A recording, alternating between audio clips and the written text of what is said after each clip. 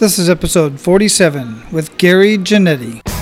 Welcome to Men of Abundance, the podcast for those looking to level up their lives by hanging out with some of the greatest leaders and established professionals in our community, living a life of integrity, honor, and the abundance mentality. Prepare to pay it forward with your host, former Army medic turned lifestyle entrepreneur, Wally Carmichael.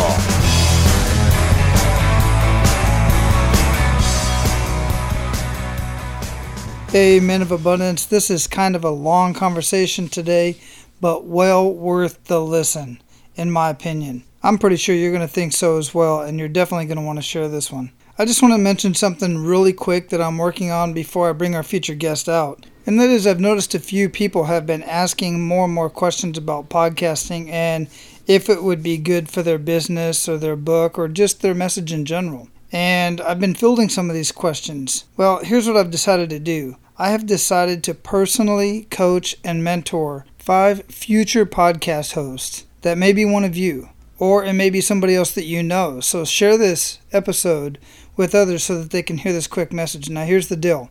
I seriously am only going to take on 5 people. This is not a scarcity type of thing. It's just because of my time. I have a pretty good idea of how much time it's going to take to personally mentor and hold 5 people accountable to their podcast and get their podcast launched in just 3 months or less. I know it can be done because I did it. Even though I had a mentor, he was not a one-on-one mentor because John Lee Dumas doesn't do one-on-one mentorship programs anymore. And when he did, he charged $10,000 a month for the mentorship. I am not going to be charging anywhere near that at all whatsoever. This program is going to be done very informal. I'm going to be working directly with 5 individuals starting their podcast from concept to what structure will be best for your particular industry and your message and what your niche is. We're going to niche down exactly who your audience is. We're going to decide what software would be best for you based on the equipment that you already have, and then determine how quickly you want to grow your podcast and your business. Will help us decide which software you need to use. I'll make suggestions for all of that, the whole bit, everything.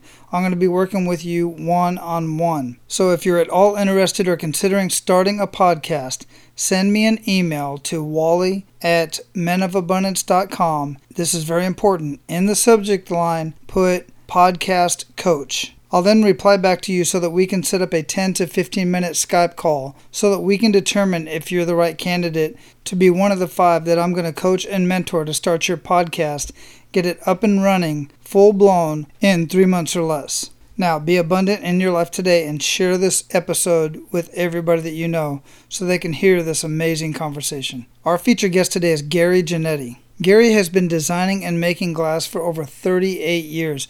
I find this very fascinating. I've always been very fascinated with glass makers and glass blowers and the fine arts. It's just amazing stuff. But Gary has taken it to the next level. And I will have Gary's full bio in the show notes of this show at menofabundance.com/047. But the really cool thing about Gary, the reason why I had him on the show, aside of his story, is one of the things that he's doing is in 2013, he branched out into a world of recycled, or what he refers to as upcycled glass, with his junkyard glass project. It initiated by a trip to a local auto junkyard to assist his 2 daughters on a school project. Then the idea was born to recycle broken car windows into beautiful products. From that, he made a video, launched a campaign on Kickstarter, and raised over $10,000 to develop the small social and environmentally responsible business.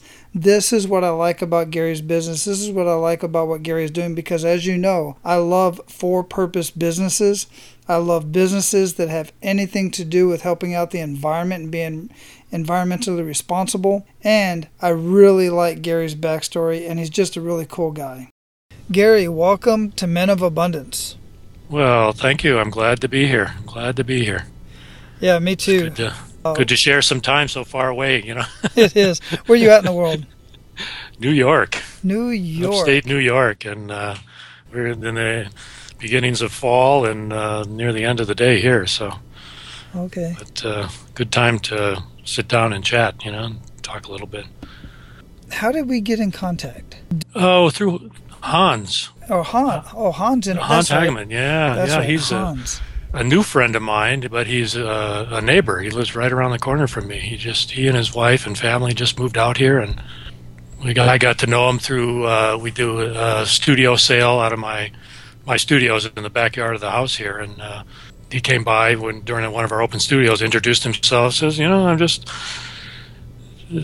looking for something to do locally, getting to know people, and it's so really good energy guy, and I'm happy to be a friend of his and working with him a little bit, and he's helping me a bit to broaden out my perspective on the world. Yeah, he's a great guy, and he will certainly broaden your perspective. He is he is a ball of energy for sure, and a very abundant leader in my mind. Yes, yeah, absolutely. I totally agree with you 100%. Excellent. So he turned me on to the whole idea of a podcast. This is my first one, so I've never really done this kind of thing before, and it's kind of fun to have a space to say something. I live out in the country, and I have my friends, and I used to be traveling all over the country, and most of my social group was colleagues were from all over the country, and we'd get together doing shows, and they were kind of like gatherings and parties and our business at the same time. So, but the last few years I've cut back on traveling, and for a variety of reasons, and just sort of trying to transition into a new way of presenting what I do to the public, and thus I'm speaking with Wally here. So. And I appreciate. I'm honored to be the first one that you get on. That's just amazing. And podcasting is by far. I think the estimates look at about 30% of the population even know what a podcast is, let alone listen to them. And yeah. Oh, it's growing though. I really think it's going to be the future for. Oh, absolutely. The way people talk to each other, and it's it has such integrity to use the technology for something like this. I mean, because it just couldn't happen any other way. But there's just so much other stuff out there that people are doing on the internet that it's daunting. But to have a nice personal conversation in depth with somebody like this is a wonderful thing. It is. It's definitely refreshing. Just chatting online, and type and stuff like that. It's so much easier to get our message out. And, you look at the old school, you look at radio, you look at print as far as companies trying to get their message out. And quite frankly, everybody wants to hear stories these days. And always, It's always been the case. Stories always are the best way to go. People love stories. This is by far the best way to get it out there, just to have an honest conversation. So I like to start out every show basically the way I start out every morning, which is with an attitude of gratitude. So what do you have to be grateful for today, Gary? Well, I am grateful to be here. And, I thought about this. The word gratitude is a very interesting thing to me because it has such depth. And it's one of these what I call state-dependent words, where when I'm suffering, then I'm searching for gratitude. But when I'm in a positive state, it surrounds me, it embraces me in everything that I do. And that's a wonderful thing. And I've really strived for that in my life, to move beyond just the superficial. So, of course, I'm grateful for my family and my friends and everybody that puts up with me. But at the same time, there's this, just to tell one quick story about a moment of gratitude that I'm reminded of every day when in the mornings for myself. And that I went through a very serious surgery, open heart surgery, in 2009. As anybody that hasn't had that experience, it can be it's a major surgery. But when you wake up, you have this, you're intubated still. You still have the breathing mechanism down your throat, and your hands are like restrained so you don't get up and take it out. And I was very discomforted by that, and it didn't feel like I was getting enough oxygen. And I kept saying, take it out, take it out. But finally the doctor in the ICU took it out. And I'll tell you, that breath that I took, that was gratitude. It was like a baptism. for me. And I really, since then, I've had a very acute sense of my breathing, and I come back to it during the day, and it really is connected with this feeling of this attitude of gratitude, just like you say. It can grow out of these small moments that can have great significance in life. Yeah, absolutely. That is definitely a significant emotional event. And I like what you brought up about gratitude, and you ask for gratitude in the hard times, but you also are thankful for gratitude in the good times. Mm-hmm. And it's extremely important, absolutely, without a doubt. So before we got started here, I gave a very brief bio and talked a little bit about you, Gary, but I would like to hear it from you a little bit more about a brief background of who you are, what you're doing, and we're going to eventually get into that kick in the gut moment, and the enough is enough moment. But well, that's just one of them. Exactly. Yeah. I was figuring so based on our previous conversation. So right. Yeah, absolutely. So let's get a little bit personal. Let's hear a little bit more about who Gary is. Well, I have had a career, a really wonderful opportunity to have a career where I have been an independent glass maker for almost 40 years now. And I kind of stumbled into it right after college. I grew up in Wisconsin and came out east right after college to visit some friends out here, and ended up doing construction work with this guy that was just learning how to do glass making and glass blowing. And so he knew a little bit more than I did, and he needed help, so we would work in the construction business during the day, house building, and then at night we'd go practice glass blowing. And we worked together, finally did some shows, and this was 1976, so 76, 77. And he quit shortly thereafter and left me hanging with everything, and I just took off with it and never looked back. It was a time in the craft world where there was very few people doing that kind of work, hand making glass, and in a kind of a garage style. People had figured it should belong in a factory, and that's where it was in most of the world.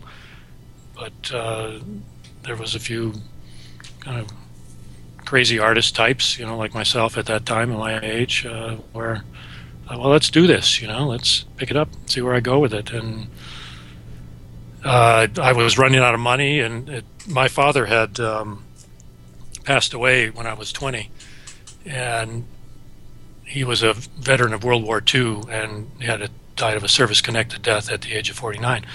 So I had gone through my second half of college with the GI Bill, and then still had some money left. I discovered that the VA had a apprenticeship program for a part of the GI Bill, and I found this, looked him up, and this Vietnam vet came out. Just a very impressive man. In the sense, I was working in this kind of shell of a garage at that time. No windows, no doors, just plywood and a roof.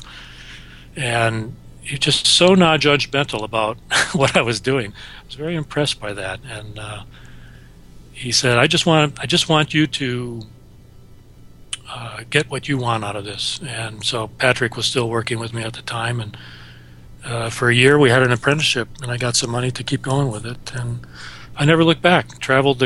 Began traveling the country, selling my work and doing wholesale, learning as I went along, because I had never studied glass making at all. And was part of a movement, a real movement in the country for the American craft movement, which was a revival of the hand making of decorative items, some in the gift world, and then bridging over into the art world, which is where I went with it eventually. And then things change. I did that for like almost 30 years, I guess, 25, 30 years, and kind of living the dream in many ways. Got married, and my wife and I adopted 2 girls from China, and traveled to China several times for that. And then, so we had a family here, and then I was able to make a modest living, doing what I love to do. I mean, what gets better than that? Exactly. I completely agree, and that's very... I've seen your work, and I've seen the pieces that you've done that are on the site, and I'm gonna, if you don't mind, I have a website. You can publicize it if you. Oh, absolutely. I will certainly have that website in the show notes of this show. And in addition to that, if you don't mind, I would like to highlight some of your pieces on the show as well, Sure. on the show notes, without a doubt. Or if you if you have any favorites, then send them to me, and I'll make sure they get on there. But the website will certainly be in there. I'm easily amused. There's no doubt about it. But one thing I have always been so intrigued in is glass blowing and the whole art of working with glass. But the thing that really intrigued me about what you were doing is you have, let me make sure I get the term right, upcycled glass. Is that right? Yeah, that's my recent project. Yeah. Is upcycling a waste material, which is broken tempered glass. So instead of recycling glass, which is interpreted as just taking broken beer bottles or wine bottles and then melting them down and making more beer bottles and wine bottles out of them. This is actually an upcycling. So I take broken glass and I make beautiful objects out of it. And I've spent the last year or so developing products. My family and I did a Kickstarter to generate some funds to develop products, and we were successful. And it was a great thing. We call it junkyard glass because that's where it was born. Mm-hmm. So is that where you get the glass from? Some of it comes as auto glass. Some of it I have sourced within 5 miles of my home, which gives me great courage to contract to sell this kind of work because I've sourced over a ton of it just within 5 miles of my home. Wow. Broken auto glass, commercial shelving. One lady nearby has crates full of it that she got from a Brooklyn construction site. It was brand new, but tempered glass, once it's tempered, cannot be altered. If you try to alter it, it just shatters. It breaks into little pieces. So she's been in her barn. She has crates full of this 2x4 foot sheets of this tempered glass that they gave away. They were going to have to pay to have it hauled away to the landfill. But she said, I'll take it. We'll do something with it. And then she heard about what I was doing and came over and said, I got a whole bunch of it for you. Just come over and get it whenever you need some. So there's a lot of more and more uses for tempered glass because of its safety features and the way it breaks. Yeah, kind of a fun fact about me is that's one of my first jobs is I worked in not a glass factory. We built windows. So the glass already came to us mostly cut. We dealt with a lot of crystal glass as well, so you could cut the crystal, but obviously you couldn't cut the tempered. But that stuff is heavy, especially when it's double paned in a 6x5 window. That's right. It's it's heavy, and that's what it's costly to throw into the earth. In many ways, not just. It's not toxic. That's one advantage glass has. It's not a toxic material. Some of the raw material, the ingredients that go into it initially are toxic, but they're all fused together. It doesn't. It has this amazing ability to maintain itself in a very inert way. In general product, the raw materials don't leach out of it like some other, like plastics. Can give off outgassing and things like that when they're disturbed. But glass itself, even when it's remelted, gives off very little toxic material. But it's just the weight issue and the fact that so much energy goes into making it that it really is a waste to have to throw it into the earth. And when you can find repurpose it and upcycle it, as you said, as I called it. Yeah, I absolutely love that part of it. That's just amazing. Yeah. So along the way, how long have you been doing that? 30 years? The upcycling part has been since, we did the Kickstarter in 2013, so that's fairly recent. I've been busy most of my career has been busy as an artist. I work independently. I've had assistants here and there, mostly other glass artists. We share helping each other. The Hudson Valley, where I live, is kind of got a number. It's really the birthplace in many ways of the American craft movement. just because the main shows were out here that everybody did.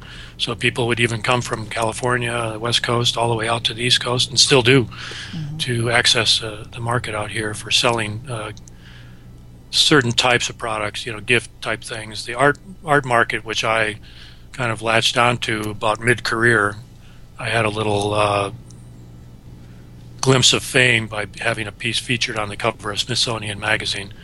And that kind of boosted my image to focus more in the art world, which was really great because then I could stay independent and not have to travel so much I could sell through galleries, which is what I did for this last 15 years. Yeah, that's cool. That's really cool. So what I'd like to do is get into, that much time in doing what you were doing, and you basically talked a little bit about it in the very beginning, and that you needed funding, and you got a chance to get the apprenticeship program going. But I'd like to hear that greatest kick in the gut moment that you had at one point, either on a personal level or on a professional level, whichever you feel like sharing. Well, it's kind of combined for me. I have what I recently learned from a friend of mine who's an entertainment and a lawyer. He says, you have a lifestyle business. Many times artists the way to get very famous and really big name is to really turn your life over to other people. And major entertainers talk about this all the time, is that they don't really have a personal life left, really, in many ways, and they're very protective of their personal life. It's very isolated in many ways. They can't go outside and this and that. But for me, I have what's called a lifestyle business, and I really appreciated that. And that's another thing I'm very grateful for, is that early on I made the decision. I was very comfortable talking to people about what I did, marketing my own work, and I did that, and a lot of us did make that. And with the preference for a lifestyle, we could live anywhere in the country and go to shows and sell our work, make what we like, basically, and go to shows and sell it and come back with the money. And that was great. And then I guess really beginning after 9/11, the culture began to shift away from these public gatherings and people with money that were my customers. My customers were basically upper middle class to wealthy people. Began less and less to be going out, and this kind of a tone of austerity in the culture that was just starting to heal a little bit. And then 2008 came along, and the economic crunch really affected the arts in general in a lot of ways. As that's one of the kind of things that people, discretionary income becomes a lot less open for spending. The discretion is tightened quite a bit when it comes to art purchases and collecting.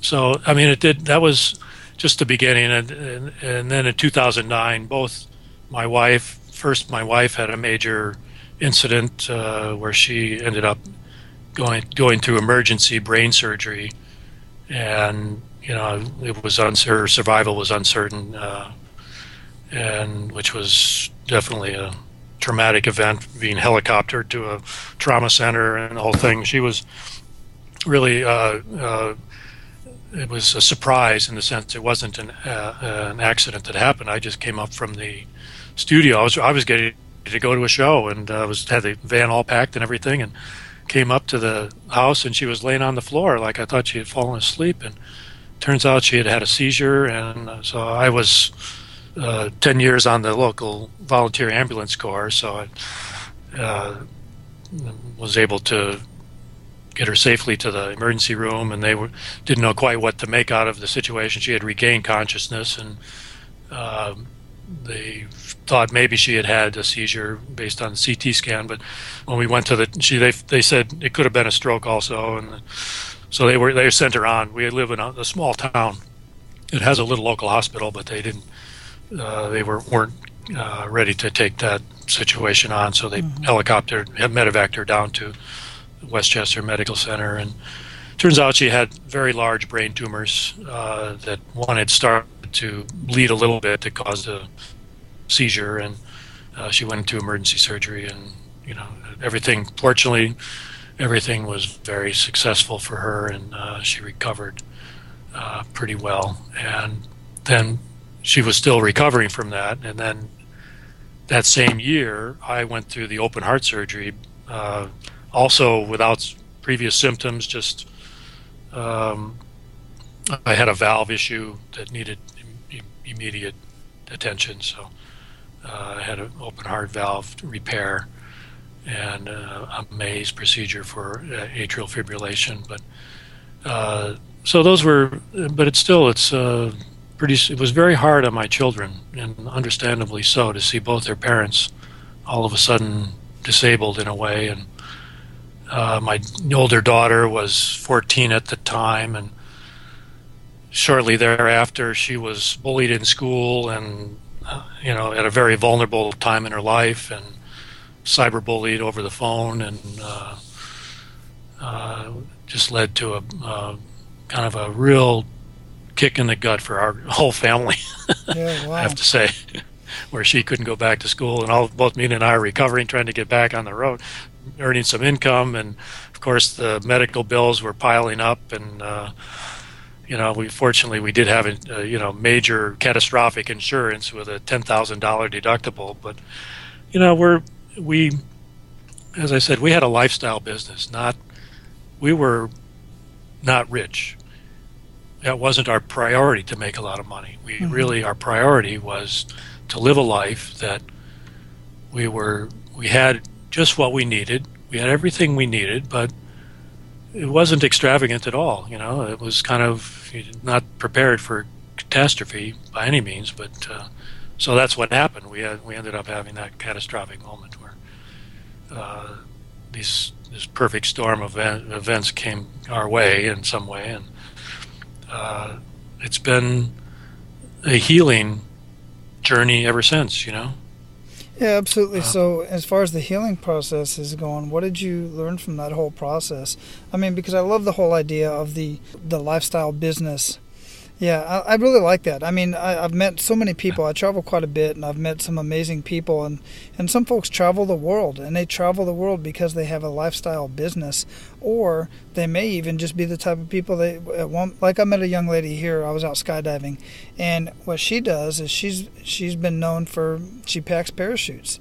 So one of the things she does is she travels around the world. She'll be in New Zealand one year. She's been to 20 some odd countries, and she's only like 18 or 19. No, she's between 19 and 21, something like that. She was young to me, and that's what she does, right? And she just lives she's been all over the place, and she lives a great lifestyle, and she hangs around with some really cool people. I'll tell you, it's more and more a premium lifestyle, especially for the young people. It's part of what allows me to relate to young people, is that they look to me as a model in many ways, and I'm in the process of trying to create a bridge in our local community to the younger generation, the millennials, that many of whom are struggling in their creative careers, and and they see these models of young people that are billionaires by by the time they're 20, and I say, you don't need that. You don't need that to be a successful and fulfilled person. Just like what you're doing. Abundance is all around us. And it really, you learn to open yourself up to that. And this get rich quick thing, the old, it's great if it happens to you, but there are so many other opportunities in life, and in many ways more fulfilling than that. Exactly. It's not all it's cut out to be either. And if people, there's so much rhetoric out there, and so much, just like you said, the pop stars that are making all this, millions of dollars, they don't see, what the lifestyle that they have to go through to live that. They're not as happy as they appear to be in many cases, and then they end up, that's why they end up doing drugs and end up in jail and end up doing all this other stuff. The millennials, quite frankly, based on what I've seen and talking to other amazing men on the show and off the show, is the more and more millennials are more interested in collecting experiences rather than collecting stuff. And that's why they're picking up these vocations that are they're building their vocation around their lifestyle. And it makes me giggly. It really does. I just love the idea of that and to see people do that. That's right. And that's where the experience becomes, that's the premium. And the money comes along with it in many cases, if you really love what you're doing and find the passion to follow through with it. I was very fortunate to get into something at a time when it was just beginning for a lot of us, and it didn't take the skill level that you could kind of learn as you went along. But what's happening these days, what I'm seeing is that the tools for creativity have really come down to earth in many ways to be on your tabletop, right on your desktop, right in front of you. You know, these incredible tools have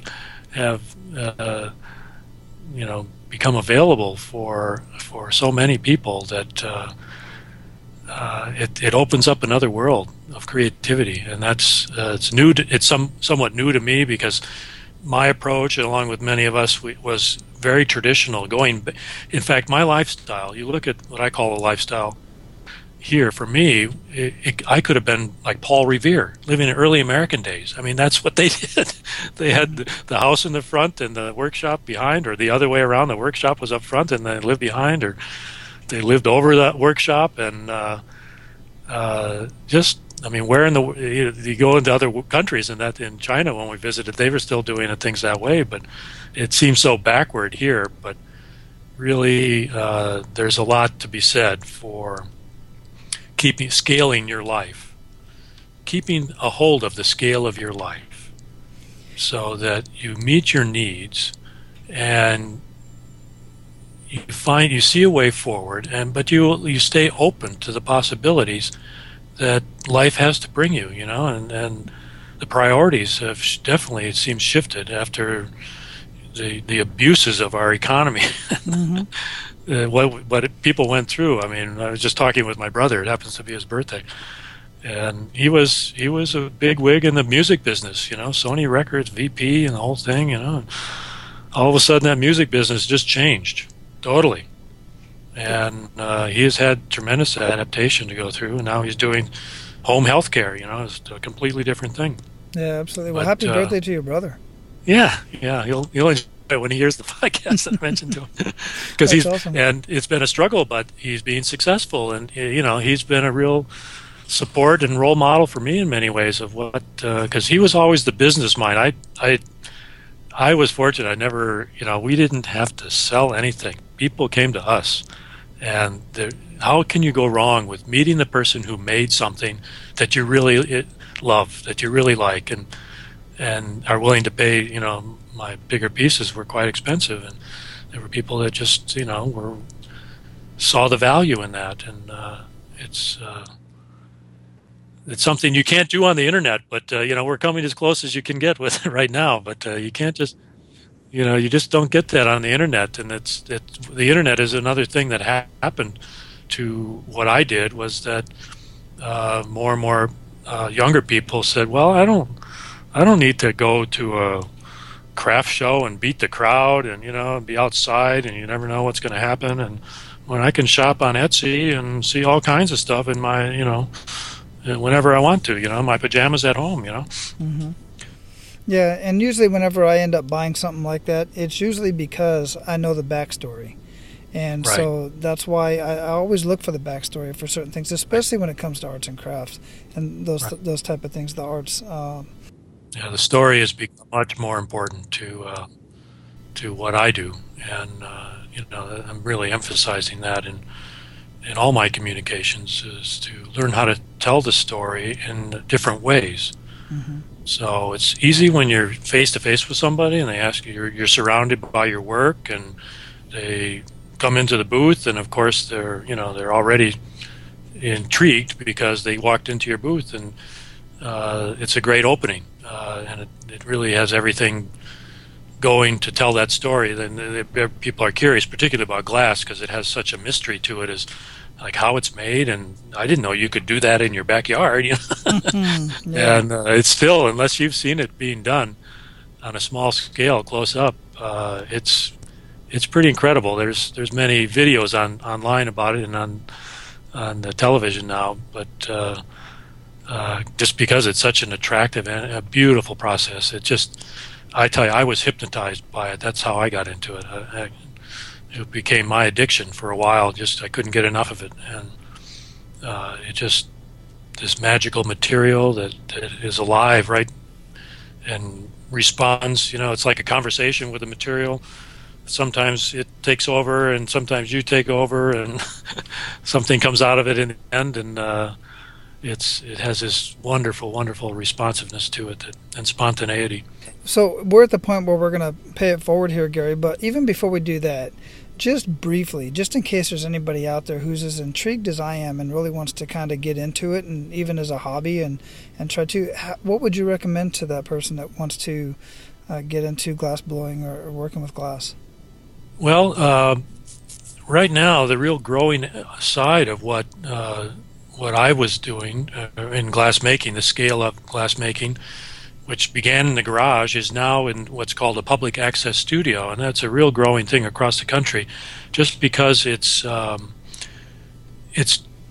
usually a team activity. I was one of the few people that did a lot on my own, but mostly it's done with 2, 3, 4 people, and it's a great way to work together and learn together, so you can take turns doing various parts of the process. And those public access studios are all over the country. You just look up and you'll find something in most urban areas, the cities for sure.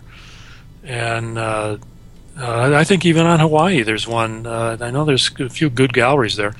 And usually where there's glass being sold, there's these access studios are not too far away. So, and also there's another quite popular form of glass making, which is called flame working, or it's done with a torch, and it's become very, very popular with the the young people, because there's a built-in market making marijuana pipes.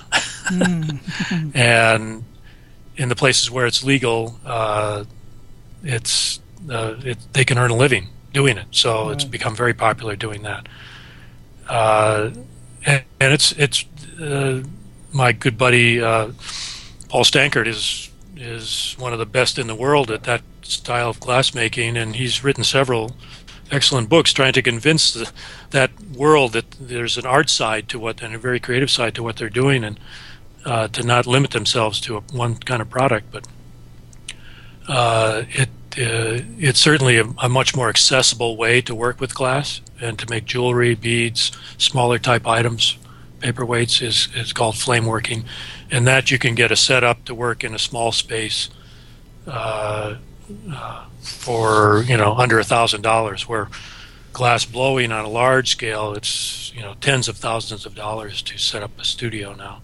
Wow! So learning through schools, there's many university programs now where there weren't when I was coming up. A lot of the art schools have a glass program that if you wanted to pay to take courses. And these, like where I am, Corning, New York has a big program for teaching.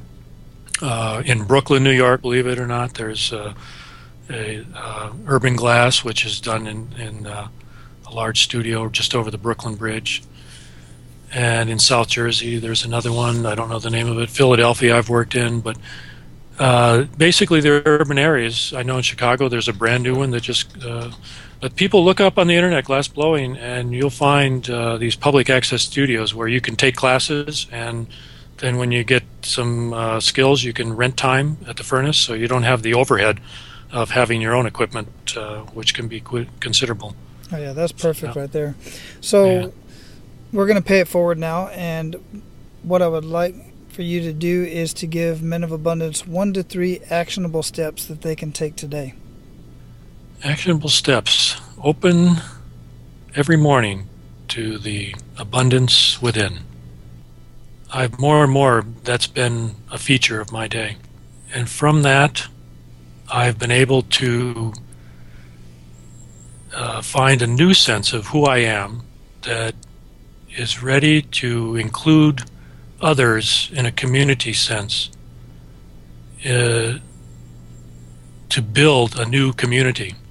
And that's one of my recent strongest engagements, is to build a creative community in my area, because so often that people get that side of things gets too fractured, and it's all, if it's not about money, then nobody comes together. But really, that it's tremendously rewarding for me at this time of my life to make that bridge and be a mentor to younger people that are engaged in all kinds of different creative endeavors, and to share the good fortune that I've had in my life to have been able to do something that I really love to do, and become a mentor to inspire others to really reach for that in their life, because the culture that we live in can be very deadening, and it's not getting any better in my mind. It really needs new vision, and a vision that comes from a resource within and connected with something more deeply inside is where real action comes from. Excellent. I don't want to add any more to that. I'll get too wordy. What daily habits make up the biggest impact in your life? Well, other than what I said, is I sit every morning, and I'm not a follower of any particular religion at this point in my life, but for me, that's my temple, my church. It's become, I don't like to say it's a habit. It's something I do every day, but I do it intentionally. It puts all my other habits, which I certainly have, in a different light, and allows me to see the open spaces in my life, in my day, at the same time as I live a very habitual life. Because there are open spaces where is time to reconnect with myself and reconnect with the abundance that is all around us, that embraces us in every moment, if we can be open to it. And that's beautiful. I absolutely love that. And one point I want to make from that is that you said you wouldn't consider it a habit. And that's the beautiful thing about habits, is once you've done them for long enough, they just simply become who you are and that's what right. you do. That's great. So that's a great phrase. That. Yeah, that's beautiful. Yeah. So what book would you recommend to our abundant leaders, and why? Well, I just finished a book called Simple Truths by Kent Nerburn, and I'm eagerly awaiting his next book, The Girl Who Sang to the Buffalo. He is a writer from Michigan, and he's deeply into Native American imagery, but I just find him a very inspiring person to read, and I highly recommend all of his books. He has taken, he's kind of channeled in many ways, and I have several friends who are into the Native American life, or the religious part of it at least, and they say, "Oh, he's another white guy, trying to be an Indian, or indigenous," and it's not that. He really has I believe, a spiritual connection to what the original Americans, the indigenous population, how they saw the planet, their relationships with other people, with their family, and with their community, and how that can be a glue to hold us to who we are, and to know who we are, and to know that we're loved by this greater power in our life, this greater intelligence, finer intelligence. He's got that, and it comes through in his writing. And the book's Simple Truth is just a little, like, I had it in the bathroom kind of book, and because it's little phrases, each page has a different thing. But he writes these novels, and I'm eagerly awaiting. Kent Nerburn. Okay, beautiful. I will have that listed in the show notes of this show as well, along with timestamps, which are really cool. in the show notes, you'll see little timestamps, and you click on the timestamp, and it'll take you directly to that point of interest within the podcast, which is really neat to have that technology there. It's really neat. So my final question to you, Gary, is one of my favorite questions to ask everybody, which is, what does living a life of abundance mean to you? Living now, in the now, whenever possible. What I have found is that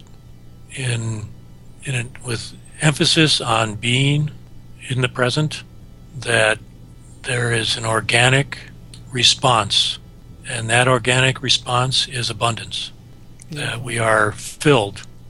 If we truly open ourselves, we are filled with what God meant for us.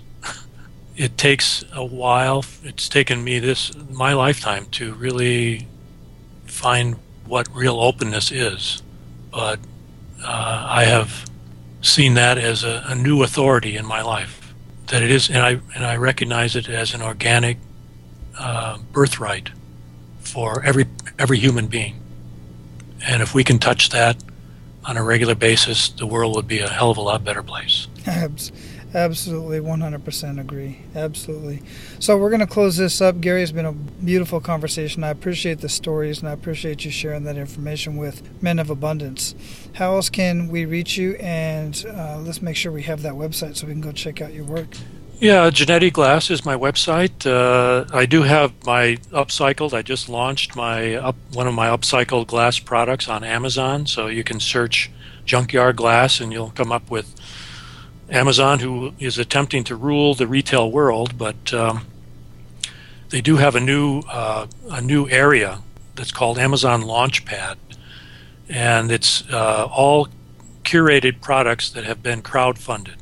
So that's one of the things that came out of my crowdfunding campaign success, was that Amazon reached out to me and offered me all this content. There's a little video on there.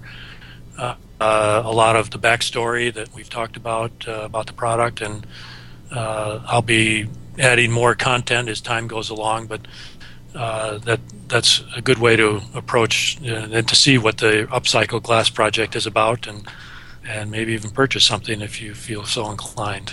Absolutely, yeah, most definitely. And I actually just heard about that new Amazon new Amazon product that they just pushed out. I just heard about that this morning. Yeah. No, there's some wonderful things on it. It's a great, and they're really eager to connect with that population that for these new products, new kinds of things with new ideas. And a lot of it's gadgets, but so I'm kind of a standout in that sense. But with what I'm doing, but it's like I said, it's really about the story and the integrity of the approach to making things. I mean, the maker movement is the next step for me. It's the next phase of the American craft movement, is this maker movement, and it's including all the new technologies and the new way of making things and disrupting old patterns, and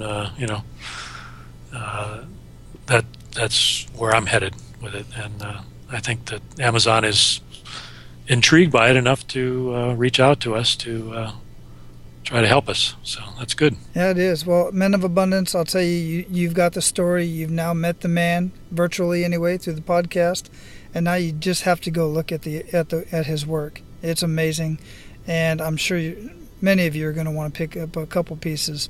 So, Gary, it's been a pleasure. I appreciate your time, and I appreciate this conversation, and I look forward to you going out and checking out some more of your work. Thank you so much, Wally. Awesome. Have a good day. You too. Take care. All right, Men of Abundance, I'm glad you stuck around to the end. I know that was a long one, but it was a really, really cool story, and I just had to share that with you. Now, go out and live your life of abundance, and make sure to pay it forward. That's all for today, Abundance Leaders. For more about our guests and the powerful information we shared with you today, be sure to sign up for our mailing list at menofabundance.com. We appreciate your time and look forward to hanging out with you on our next episode. So until then, be sure to pay it forward and live your life of abundance.